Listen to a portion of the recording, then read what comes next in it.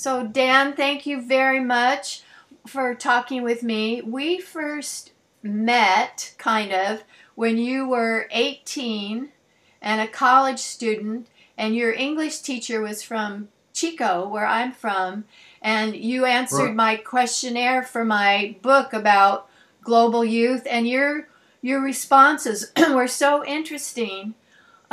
We kept on corresponding. So, how many years ago was that you were a fresh person, a first year student? I lost counting already. That was so long time ago. Um, And I think that at least more than 10 or 20. No, no, 10, more than 10 years for sure. More than 10 years, that's for sure. um, 12 maybe. where and when were you born in China? Uh, I was born in central China. Yes. What year? I think better not talking about the year. Okay. Excuse me. In China, there seems to be a big separation between the big industrial cities along the coast and the interior. Is there kind of a feeling that the coastal cities are more progressive or get more goodies? Is there that kind of central coastal split or not? There is actually, like, in reality, there is a big difference because I think most, not just China, I think most of the countries that you see that if they have more resource next to the coastal area, that it's turned to be like that.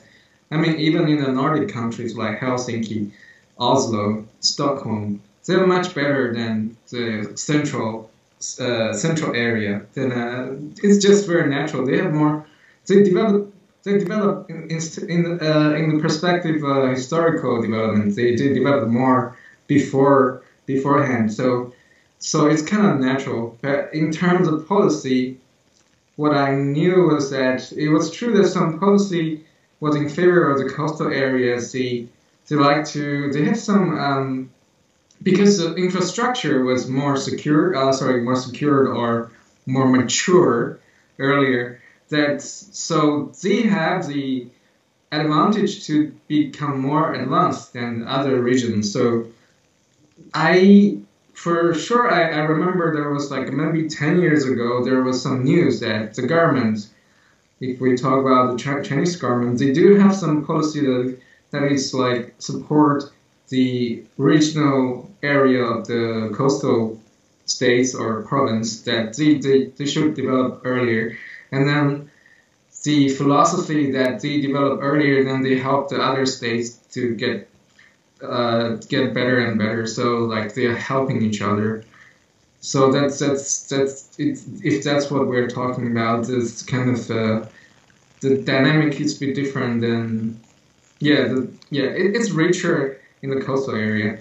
And to be honest, like in reality, it is true that it's a little bit poor in the desert area, like for example, central or western China. I've been there. I saw it with my own eyes.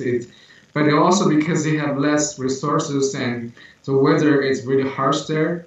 They're in a desert area, and there's a lot of measures were taken care of, like the government transferred the water from the coastal area and from the Long River or Changjiang to transfer the water to the desert area. But still, because the differences it looks very different, and apparently, and they're trying to do all ways to help them. I think, but still, you can't neglect the development for like the coastal area. They have been developed more for centuries, even before there is a government. Right. China has this phenomena of huge rural to the coastal cities migration. People can't make enough money in their farms, so they send their younger people go to work in factories in the coastal areas. But they can't bring their kids because you have to go to school where you were born. Is that right? Um, I think they have this resident record that's the same that has some restriction. I think that used to be a problem. It used to be quite a problem because, and it's not really like people were sent to the coastal areas to find jobs. It's just that the more backward area they have less job. So the developed area, like in the coastal area, they have more opportunities for jobs. So it's voluntary. People just they rush to the big cities to find jobs. It's not like well, yeah. Some of them they are looking for a better life there. They want to go there. They either find a job and find a partner to stable there, and it's like immigration in some way for a better life. But some of them just want to find this opportunity to get some money, and then they might go back to open their own shop, to have their own business. So they want, and usually the salary in the coastal areas is much higher than the middle or the western China. So that would be the reason that people go there. And for I think for the past decades, or I think maybe before like 10 years ago, there was a big problem that yes, this resident record, where you were born, you were supposed to go to the school in your region. There was a problem, and then it just leave massive amount of kids just stay at home with the grandparents. So it was a problem because the parents they're outside, like they might be thousand miles away from the kids, and because China is huge, and it take maybe one day to travel from the home to the coastal area. So it was a big problem, and there was some talks about that. What I heard is that the government have changed that. Like if the parents they work in some area and they can change the resident record, so they can take the kids there, so the kids can go to school in the local place. So the restriction has been lessened. So they are trying to make people have a more convenient life. It used to be yes, like I think maybe before 15 years ago or 10 years ago, it has really strict. But now I don't think it's still the same case that people like the kids can still go to the parents' city. They are like you can still go to school. I think it's less and less problematic than before. But if you're working in a factory, the working hours are really long. I mean, it's not like 8-hour days. So I wonder if they have developed childcare for the kids whose parents are working those long hours. I believe so. There are a lot of commercialized actually. Like I think it's not so expensive. Like the childcare, because commercialization, all kind of facilities or institution that you can find this tutors or tutoring school or after school schools that you can send your kids to. It's not really a big problem, and I think they take the long hours. They take shifts nowadays. I think like it's not like everybody stay in the same factory for 20 hours. It's just not practical. What I heard is that they have more people, so they kept more. They take turns to take the shift. So even this factory is working 24 hours. That it means maybe there are more different people working there. So they have changed. I think the law has been more mature. That used to be that it wasn't a problem that you can ask somebody to work there 24 hours if they want to. And nowadays, I think there's some factories they need to reach some standard like ISO standard, internationalization standard, and they have to follow certain rules. They're not allowed to have the workers work there like 20 hours and something like that. So things have changed a lot.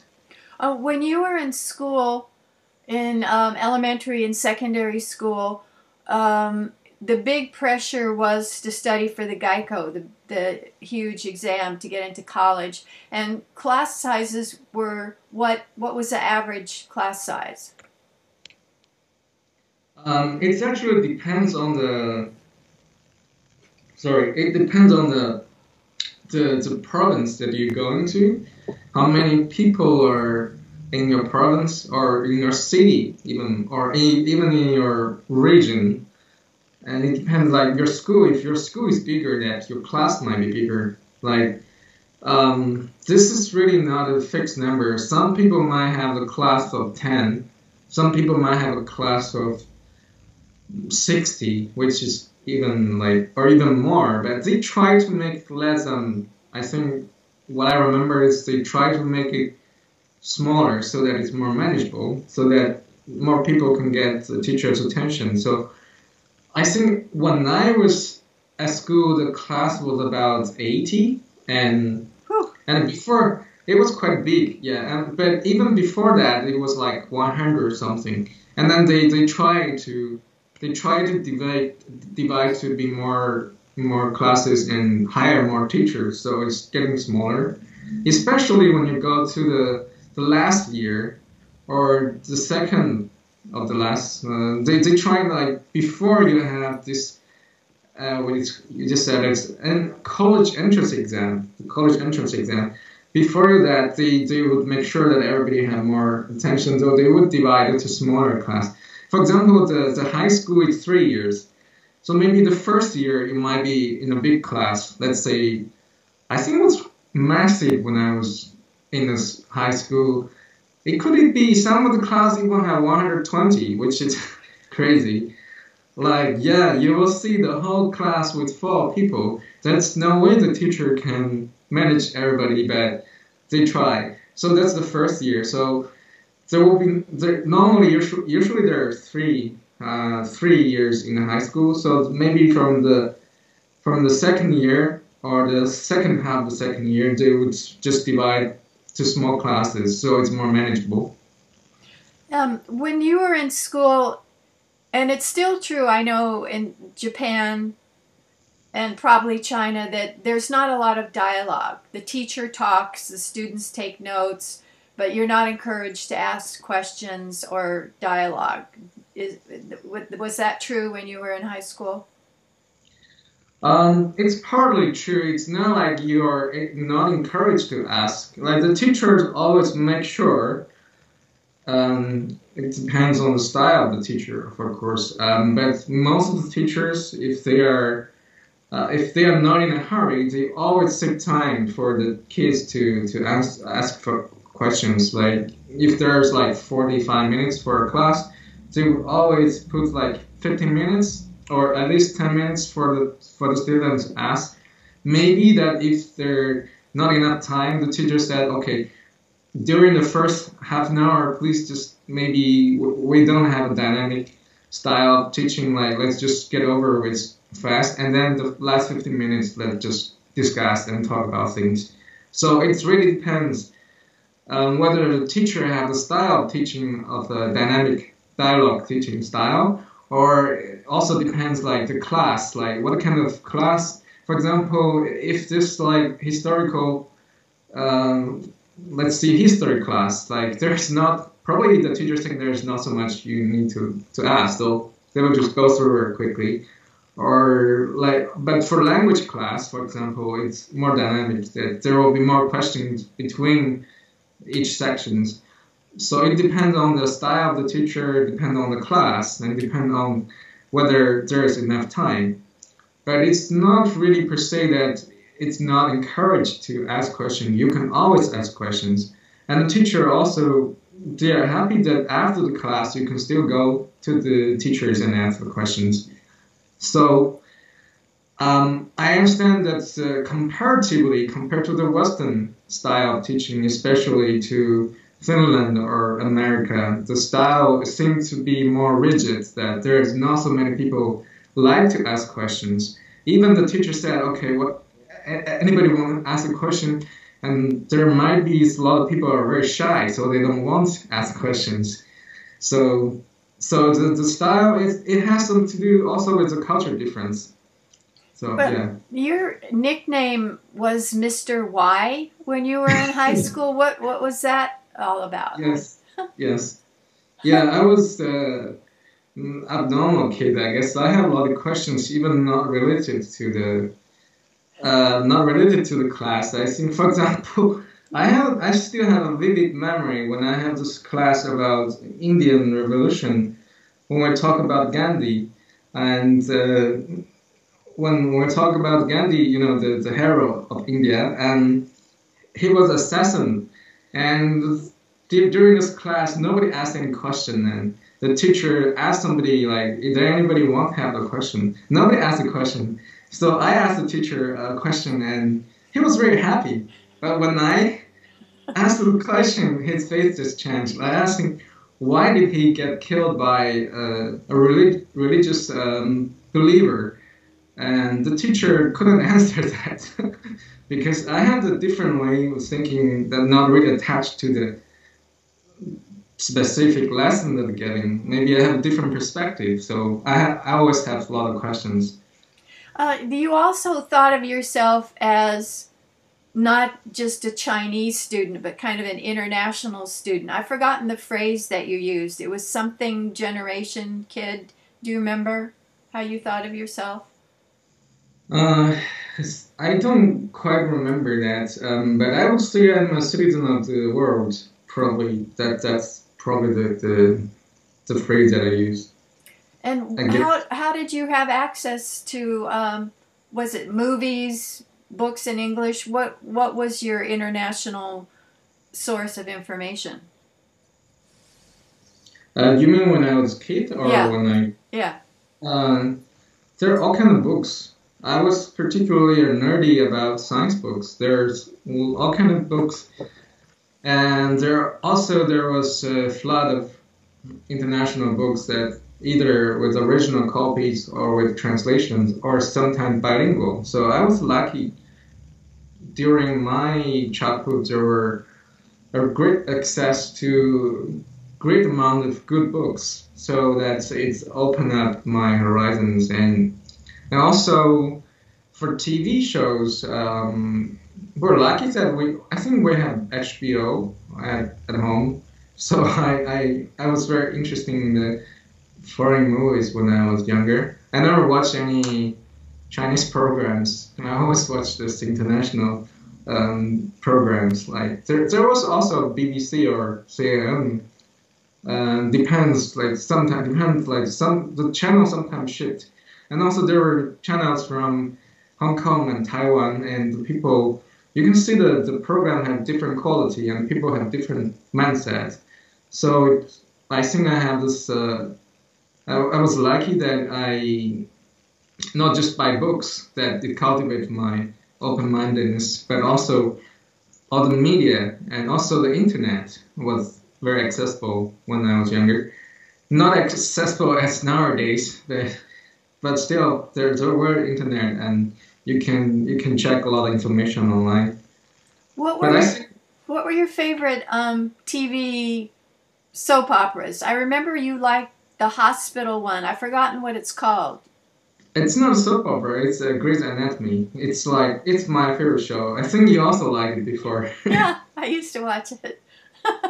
Yeah, you said that's the only one that you're watching when in terms of the TV shows. Yeah, that was also the only one I was watching at the time because it was very spiritual and it was realistic, and it's very. Yeah, I really like it because more because not because the hospital, but it's because the humanistic view of how life is and how the doctors are looking at life. Yeah. You mentioned kind of a spiritual aspect to it. I think of China as being atheist, that religion, Marx said, was an opiate of the people. So there's maybe tolerance of Buddhism and Confucianism, but there's not. It seems like religion is discouraged. What was the message you got growing up about spirituality or religion? Religion, it's have this people have this impression that it's not encouraged because I think it's because because historical reason that during this Chairman Mao's time that they have this cultural revolution that religion was very much discouraged at the time, but it was a tragic history that, and probably because many people went through that stage, so that it has some really good impact on people. That people think that religion is not something that is very essential to our life, that it's no big deal. So that might have some kind of seeds from the history, from the past, that people think that religion is just not something you really need to feed your soul. Because that Cultural Revolution, it's really long time. I think, if I remember correctly, it was 10 years. And it really massively changed people's life. So that's some historic impact. And political impact is that because the Communist Party, to be a member of the Communist Party, you have to be a theist, which means you're not, because you have to believe in Marxism and the communism, socialism, and this is have a different outlook for the world. That it's Marxism, the philosophy that is adopted by the Socialist Party. They believe that it's the worldview. It's more. It's different than the spiritualism. So they think it's controversial, it's conflicted. So if you believe in Marxism, that is the opposite, like spiritualism is opposite of it. So if you want to join the party, you have to declare that you're not a religious member of anything. So that's something, that's because political reasons, so that's why people think it's. But I don't know whether majority of people know that, other than the Chinese Communism Party members. So that's something also might make people think that it's not encouraged. But actually, in reality, there's a lot of freedom for religion in China. The society is very tolerant to religions. Like there are churches, there are mosques, there's temples. They are everywhere, and nobody is confined to. You can have multiple religions. Nobody really. It's like you're joining a club. Like the government doesn't really care, as long as you're not really working for the government, that you are really a Communist Party. But I think even secretly, if you believe in Buddhism or Christianity, nobody really will condemn you or expel you from the government or anything. It's really, really flexible, and for some reason that's even more like it's very secular. Like I think even more secular than Nordic countries. Nowadays, the Nordic countries are more secular than before because people are not going to the church that often. But in China, you're like nobody really. You don't even have to write a form. Like when you have the ID card. Some countries you need to declare what kind of religion you are in. For example, I think in Czech Republic, my friend said, in your ID there is one said like what is the religion or denomination that you belong to.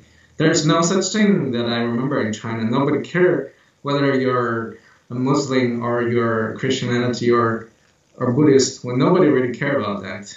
So it's really flexible. To be in a high position of a government agency or a government-run business, I'm assuming that you have to be a party member to get ahead. Is that right?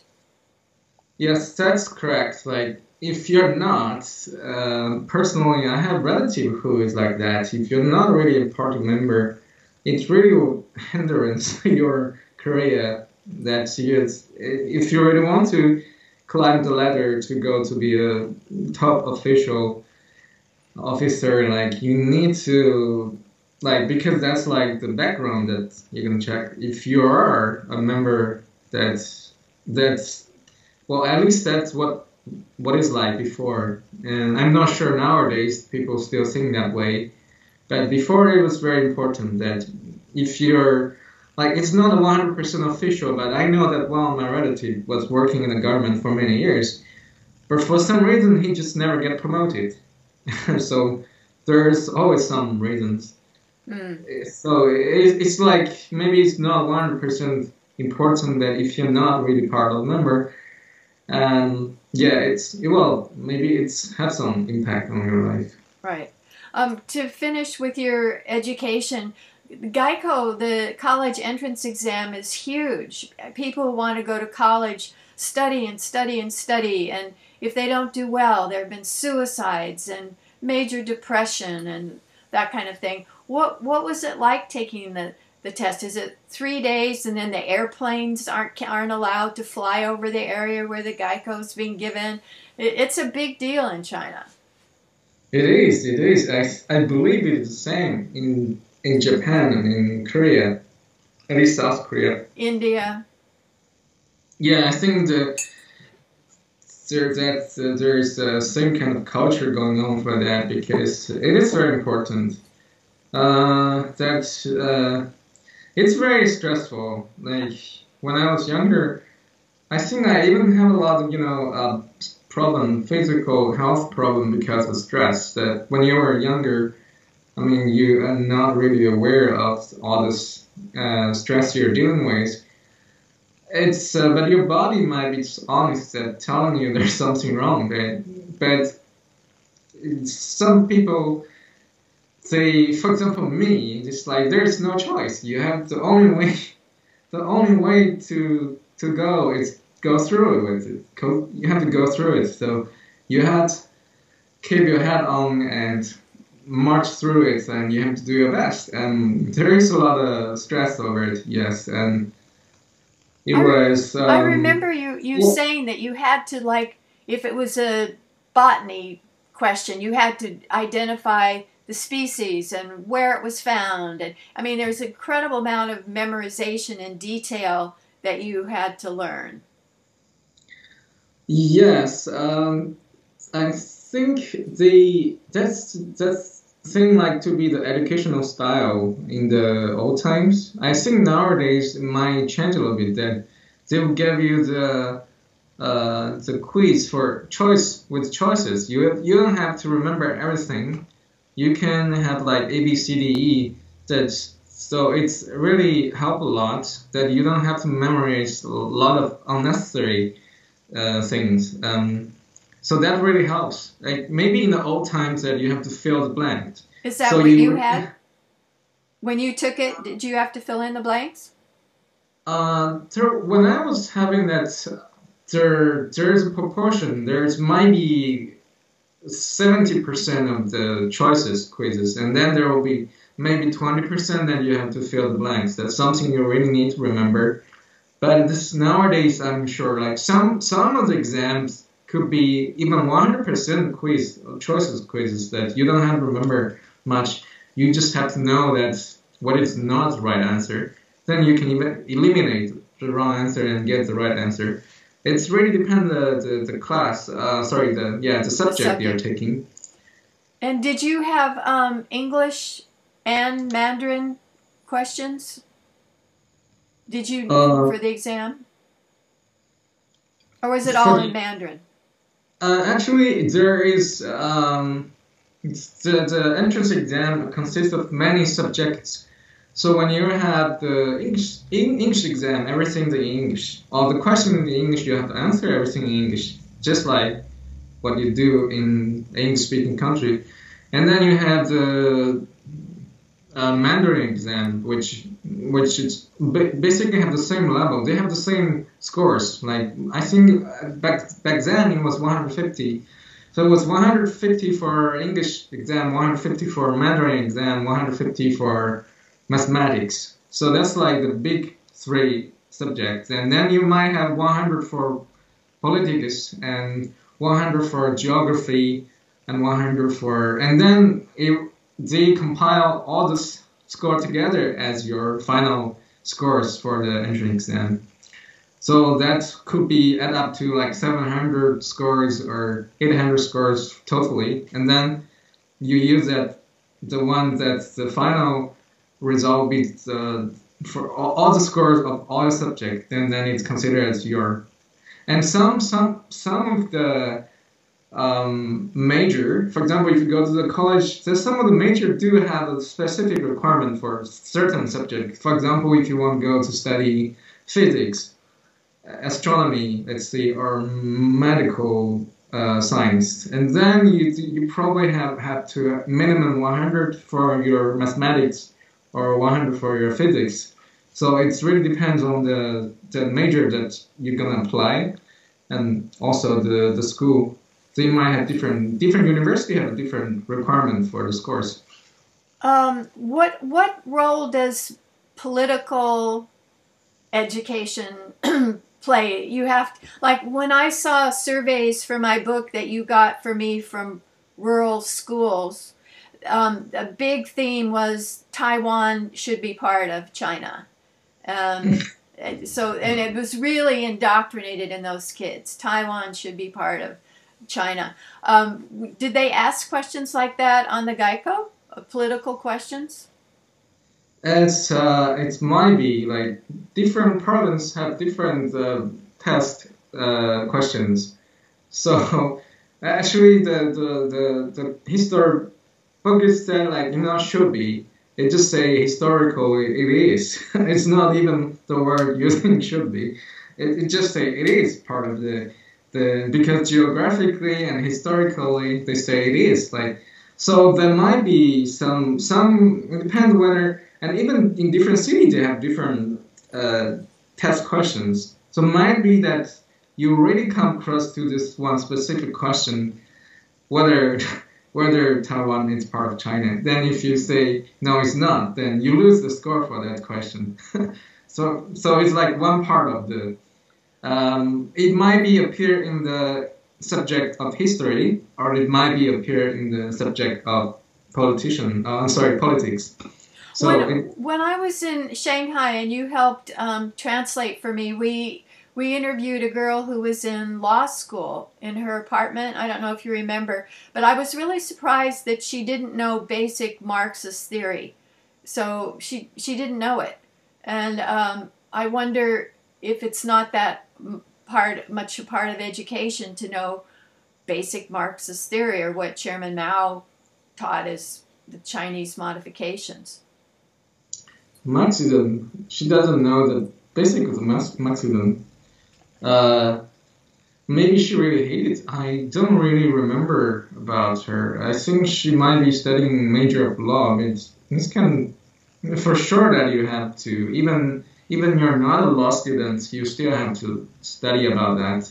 That's for sure, because it's a compulsory subject that for politics. Politics is a compulsory subject for, as I knew that when I was a kid, it's compulsory for your high school, middle school, and even in the university. It's for all the students, no matter what kind of subject you're taking or what major you're in. It is something you're required to take. My guess is that she really hated it. She thinks it's like just it's not the way that she look at the world, that she doesn't really believe in Marxism, so that's why she might defy to study it. But you know what, I remember now, she wanted you to answer, because I asked something basic about Marxism and she didn't know, so she wanted you to give me the right answer. I don't remember. So in college, when you're studying politics, what does that mean? You study Marx and Engels, you study Mao and the Little Red Book. I don't know, what was kind of the core message?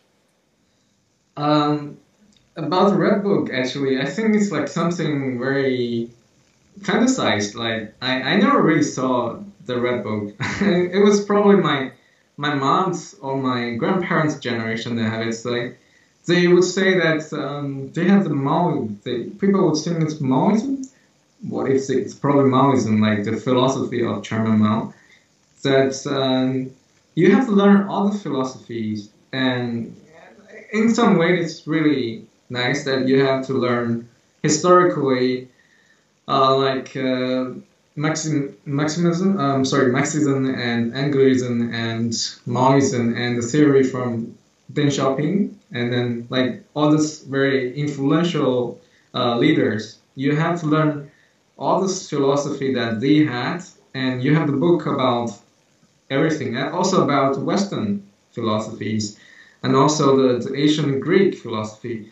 So it's very, it's kind of, I would say it's quite non-exclusive, that they would give you all the introduction of all the philosophy, all the schools in the history, and it's very a lot of months. If I think now, it's a lot of knowledge that they give you. But of course, that there's emphasis because it's a socialist country, and the class is basically a tool to educate the citizens. So of course, the emphasis is always in Marxism and socialism and communism. Even not even, I would say not even communism. That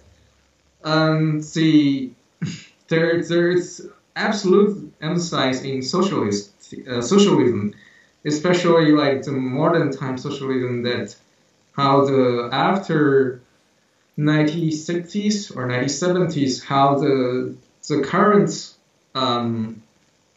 Communist Party, how they use their own philosophy to change the society, how they adopt the Western style of market, like marketization and free market. Yeah.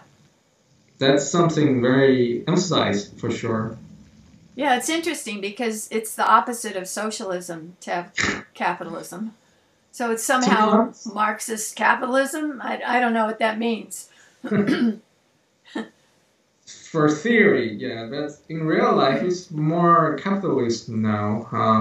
But I really, like, you have to, for example, there's a principle.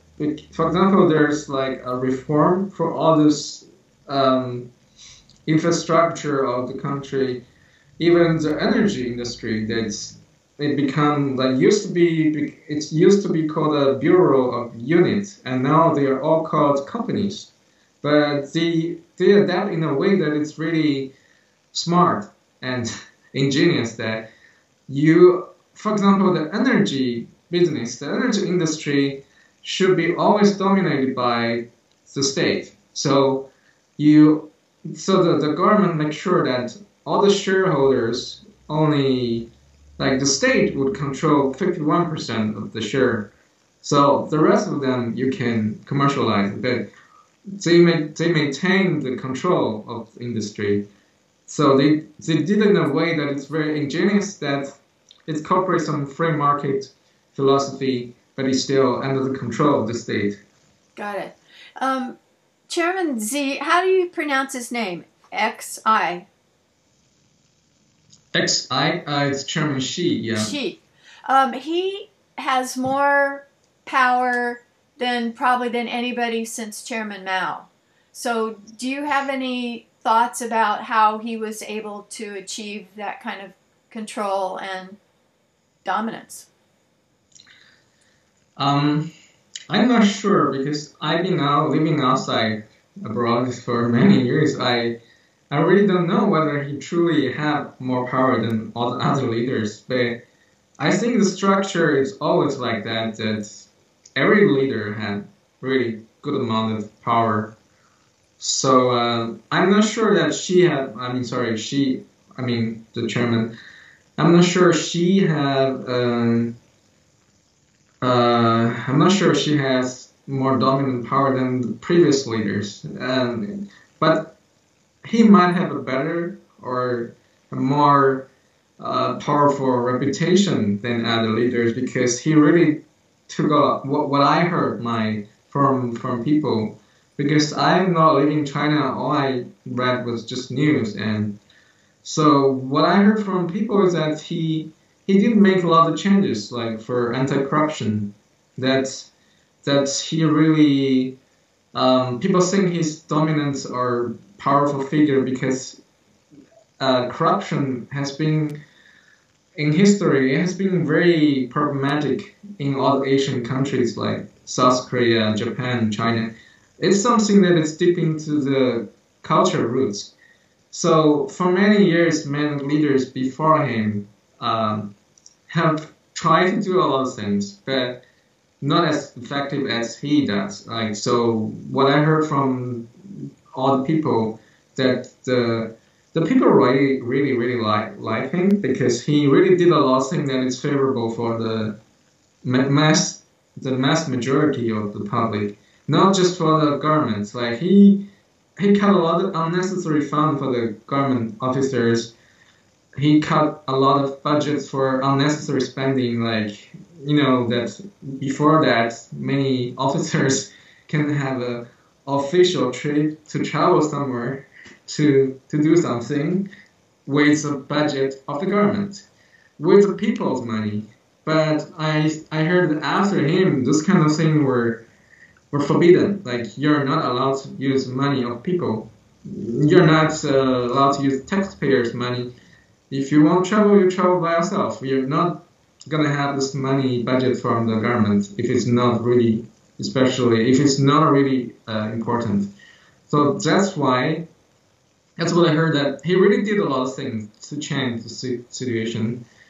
So many people really like him, but I think the government officers wouldn't like him for that reason. In China, do people pay high taxes or low taxes, or how did the tax system work? Like when you were working in Beijing, what % of your earnings did you pay? It depends. It depends all on the pay level. Like if you have, for example, I think it was like in three. If your salary, monthly salary, usually before that it was like you pay every month. So if your salary is less than 3,000 RMB, which like 3,000 yuan, then you don't have to pay tax, I think. And then if you higher than 3,000, it's like hierarchical system. Graduated. Yeah, it's graduated. So the more you earn, the higher percentage of tax you need to pay. So, for example, somebody who's cleaning the toilet, who is a cleaner, then he had really small amount of salary a month, then he doesn't have to pay tax. But if somebody had a higher salary, like 10,000 or 20,000, then he had to pay more. The percentage, I'm not sure about the percentage anymore. I think for the lower ones, it's probably sometimes it's only 3%. It's much lower because the salary is not so high in China, so the tax rate is quite small. But I heard nowadays, since last year, I think since 2 years ago, they changed the system. Now it's very similar to the Western tax policy, that it's accumulated. For example, this whole year, like in the past time, it's like they only calculate how much you have to pay in every month. So, for example, maybe this guy, in this month, he only get a small salary, but maybe he get a big bonus in the Christmas or New Year. But nowadays, they calculate in a way that it's accumulates from one month to for the whole year. So they calculate how much you earn for the whole year, and then if you make a big amount of income for the whole year, then you still have to pay certain amount of tax. So they're trying to make it more mature, to avoid people who are trying to avoid tax. So they're trying to change all the time. What you went to graduate school in a Nordic country. Why did you pick that country, and what was the culture shock? What did you experience? Why did I pick? Yeah, I picked up Finland because actually I think there were two reasons. I always been really liked the Nordic countries. I heard about the Vikings when I was a kid, but more importantly, the Norse mythology about Odin and the Nordic the tree of, I don't remember the tree, but all the mythology is very fascinating since I was a kid. I think it has some kind of impact on me, and also it was you who recommended me strongly about Nordic countries that I should look into, because they have a different system that is more free. You have much more freedom for academic. So I really look into it. Like I did some research. They do have really flexible academic freedom. That's also account for a huge reason why I choose to study Nordic because you're allowed to study anything. You have absolutely freedom for even planning everything. So that's came to the point where maybe I would like to talk a little about how you what it's like to go to school in Finland, especially for the bachelor level. For the bachelor level, so you're in the higher education level, you have absolute freedom to do anything you want. You don't have You, prerequisites like here. You have to take some science, some language, some math, some political science, history. You don't have those kind of requirements in Finland. um, you have some requirements for specific subjects.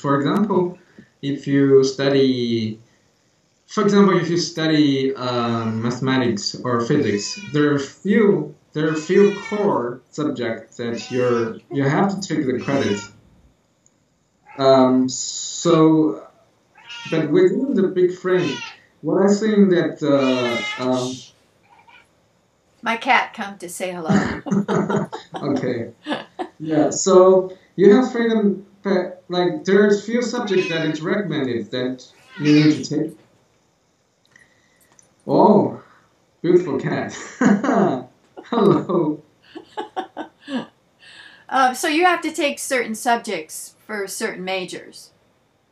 It's recommended, but I don't know whether you are 100% like you need to take them because if you have when I see absolute freedom, there is absolute freedom because if you can negotiate to the school that you think that you're not taking this subject, that you like other subject more, if you negotiate, and if they think you have a really substantial negotiation with them, they would allow to do that. For example, I have some friends who study, I think, chemistry, but she just took a lot of class from other, maybe physics or maybe even astronomy. You're not confined to just take class from your own major. You can have a broad term which major you're in, but you can take all the class in the university. Any class you're free to go, you're welcome to go. And if you talk to the teacher, you can get credit for it, for And sure. there's no tuition, right? And as a No, footnote, is there tuition in Chinese universities? there is tuition in Chinese universities. For I think they get rid of the compulsory tuition some years ago. So from the primary school to mid school, I think it was free. High school, I'm not totally sure. But the tuition is quite small. But university tuition was a big deal. It's probably the most expensive tuition fee during the school during your school years. So that was quite expensive. Depends on the university also. If you go to a really really good university, the chances are the it's opposite that if you go to really top university, your your tuition is really small. You pay like 300 euros or $300 something for a year. Oh, it's But nothing. yeah, that's like not so much. But actually, at that time, I think like maybe 10 years ago, that's still quite a lot. Like it's not really a big deal compared to some university. Like if you go to a really bad university, which is purely commercialized, then you have to pay like maybe 1,000 or 2,000 euros or $2,000. So it depends, like because the good universities they are funded by the government. That's why you pay a really small amount of tuition.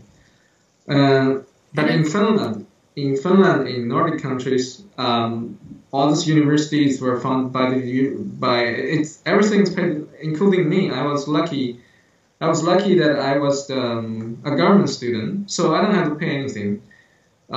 You had to pay about small amount of fee for registration. Depends what year you're in. Like I heard it's the same in Germany. You have to pay the registration fee for a student union, for the student card, and for the student benefit that you get from it. But the tuition is free. But nowadays it changed. Nowadays, basic all the Nordic countries, I think they changed the law. It's commercialized now. I was last around. I was on the last train, I think. Nowadays, if people outside of, for example, I think from people from the States, like if they go, I had a classmate who's from Utah.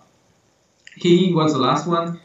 When he was in the second year, they have changed the law that if you're outside of the European Union, then you have to pay for tuition. So his program was cancelled, and then he was transferred to some other program if he still want to study.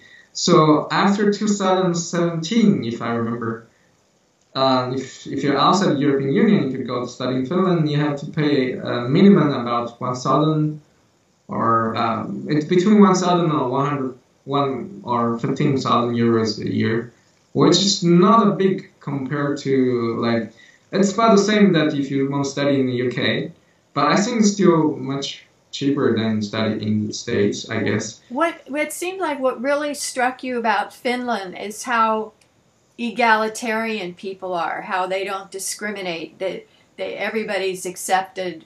It doesn't matter gender, ethnicity, salary, that kind of thing. They're really accepting. That's something really amazed me. It's really a free society, and the society is built upon trust, and it's not built upon hierarchyism, like, or built upon materialism. The society is based on trust, and generally people trust people. People trust each other, and your race, your background, your wealth, it doesn't really define who you are. So everybody is more equal, like equality. I would say equality is the soul of the society. I'm not sure in all the Nordic countries, Denmark or Sweden might be a little bit different because they have the kingdom. They used to have the kingdom. So Norwegian had society. Norway is a bit younger among all the 5 Nordic countries. They're like a young country. They build on the wealth of the oil.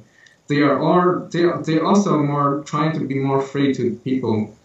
But I think in Finland, the freedom and equality, and yeah, it's really, there's a lot of emphasis in equality, so that people, for example, if you're, what I heard, if you have a job interview, if you have some physical disability, and if you might be considered like you probably have less opportunity to find another job, then when you're in the same interview, then they would give you more opportunity so that you have more chance to get a job than other people who then, because they're not disabled, so they can go somewhere else to find another job. So that they give more chance to people who have disadvantage. They give more chance to people who who have a background that is not rich. So they consider all the factors that to make sure the society is equal. And what about now that you're working and living in Germany? How does Germany compare? Germany, what I heard that in the past, that they have a very similar socialist point of view. They have a similar take on how to manage the society. It was very socialistic before. Even I'm living in the western part of Germany, which is different than Eastern Germany. The Eastern Germany is more socialistic, so western part is more democratic. But what I heard that people who live here, after the unification, the whole take on for the German society, that they have a really good salary and they have a really mature healthcare system. So the take on was very similar. When I say was, because the society has been changing now. well, according to the people who grew up here. My friend who grew up who was born and raised here, and also I have our company have a partner who is 62 years old, so he witnessed the whole changes of the society. That they used to be very socialistic, but nowadays there are more commercialization and privatization.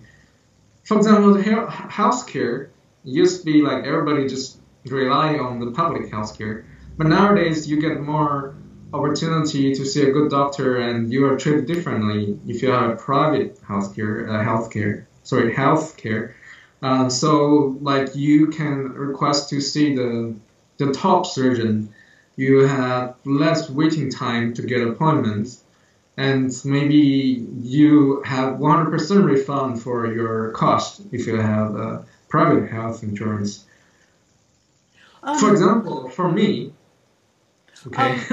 I'm interested in Generation Z. I'm looking at them now. People who are 25 and younger, and I wonder what you've seen in terms of their activism or lack of activism in China, Finland, and Germany. Like what I've heard from older generations in China is they think young people are really materialistic, nationalistic, aren't really questioning the system. What's your observation of the young ones now?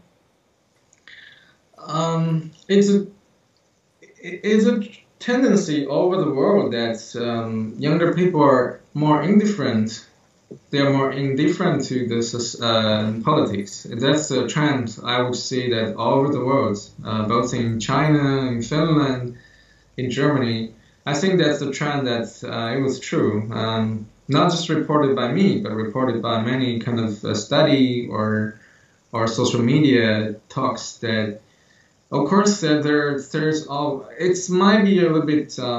I'm not sure whether the poll about that is updated, but I'll say. Let's see for China, it could be. It's true that if you compare to the older generation, the younger generation. It is true that they're less interested in politics. And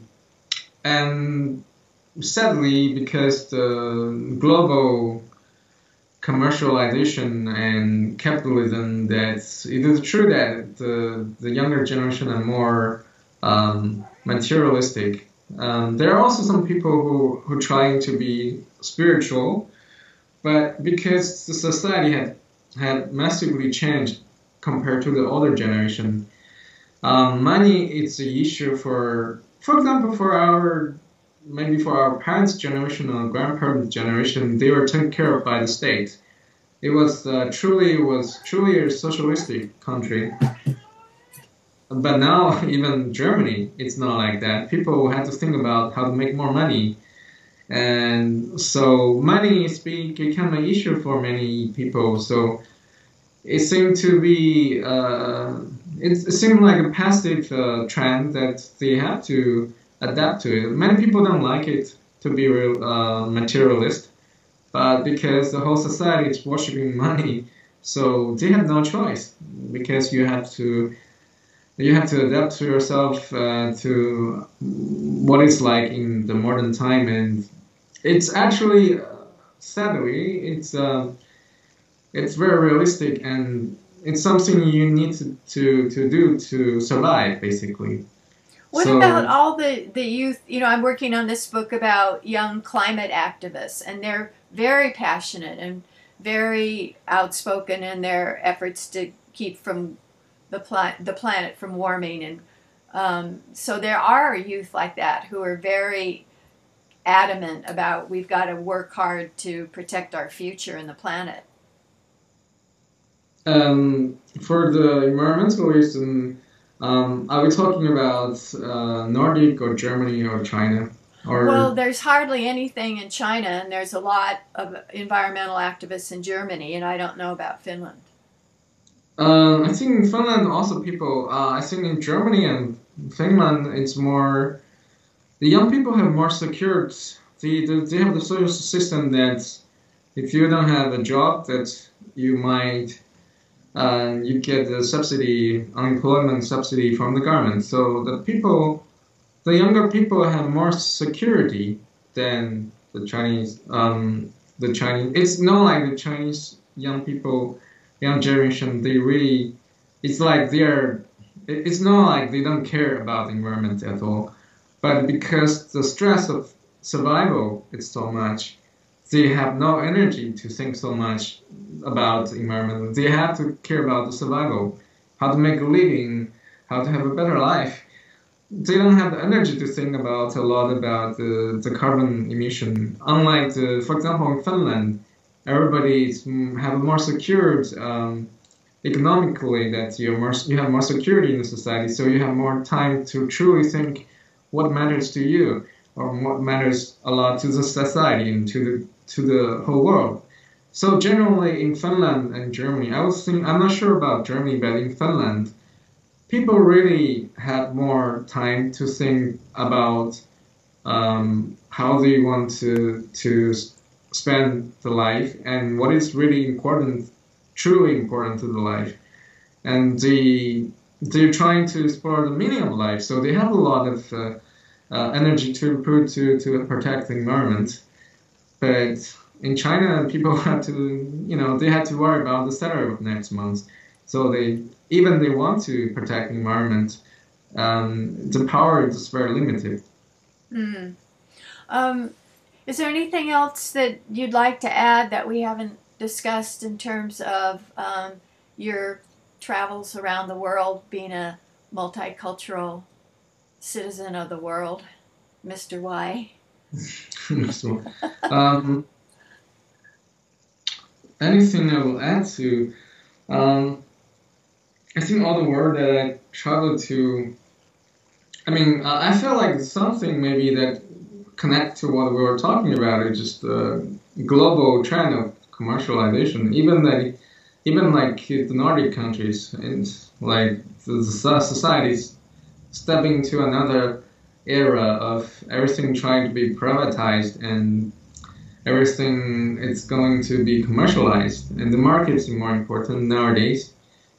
That there used to be, it's kind of a tragedy that there used to be that we have more time to think about humanity, about the world, about environment. But nowadays, and it's a trend that I think the Nordic have had a lot of resistance to it, but it's coming to there. Also Germany, that's my friend who said that it's the German society is also going that way. It's become more commercialized, that everything's more like you have to buy. He said sometimes he wondered why that he has the compulsion to buy so much stuff he doesn't need, and why is everybody just become a slave of materialism nowadays.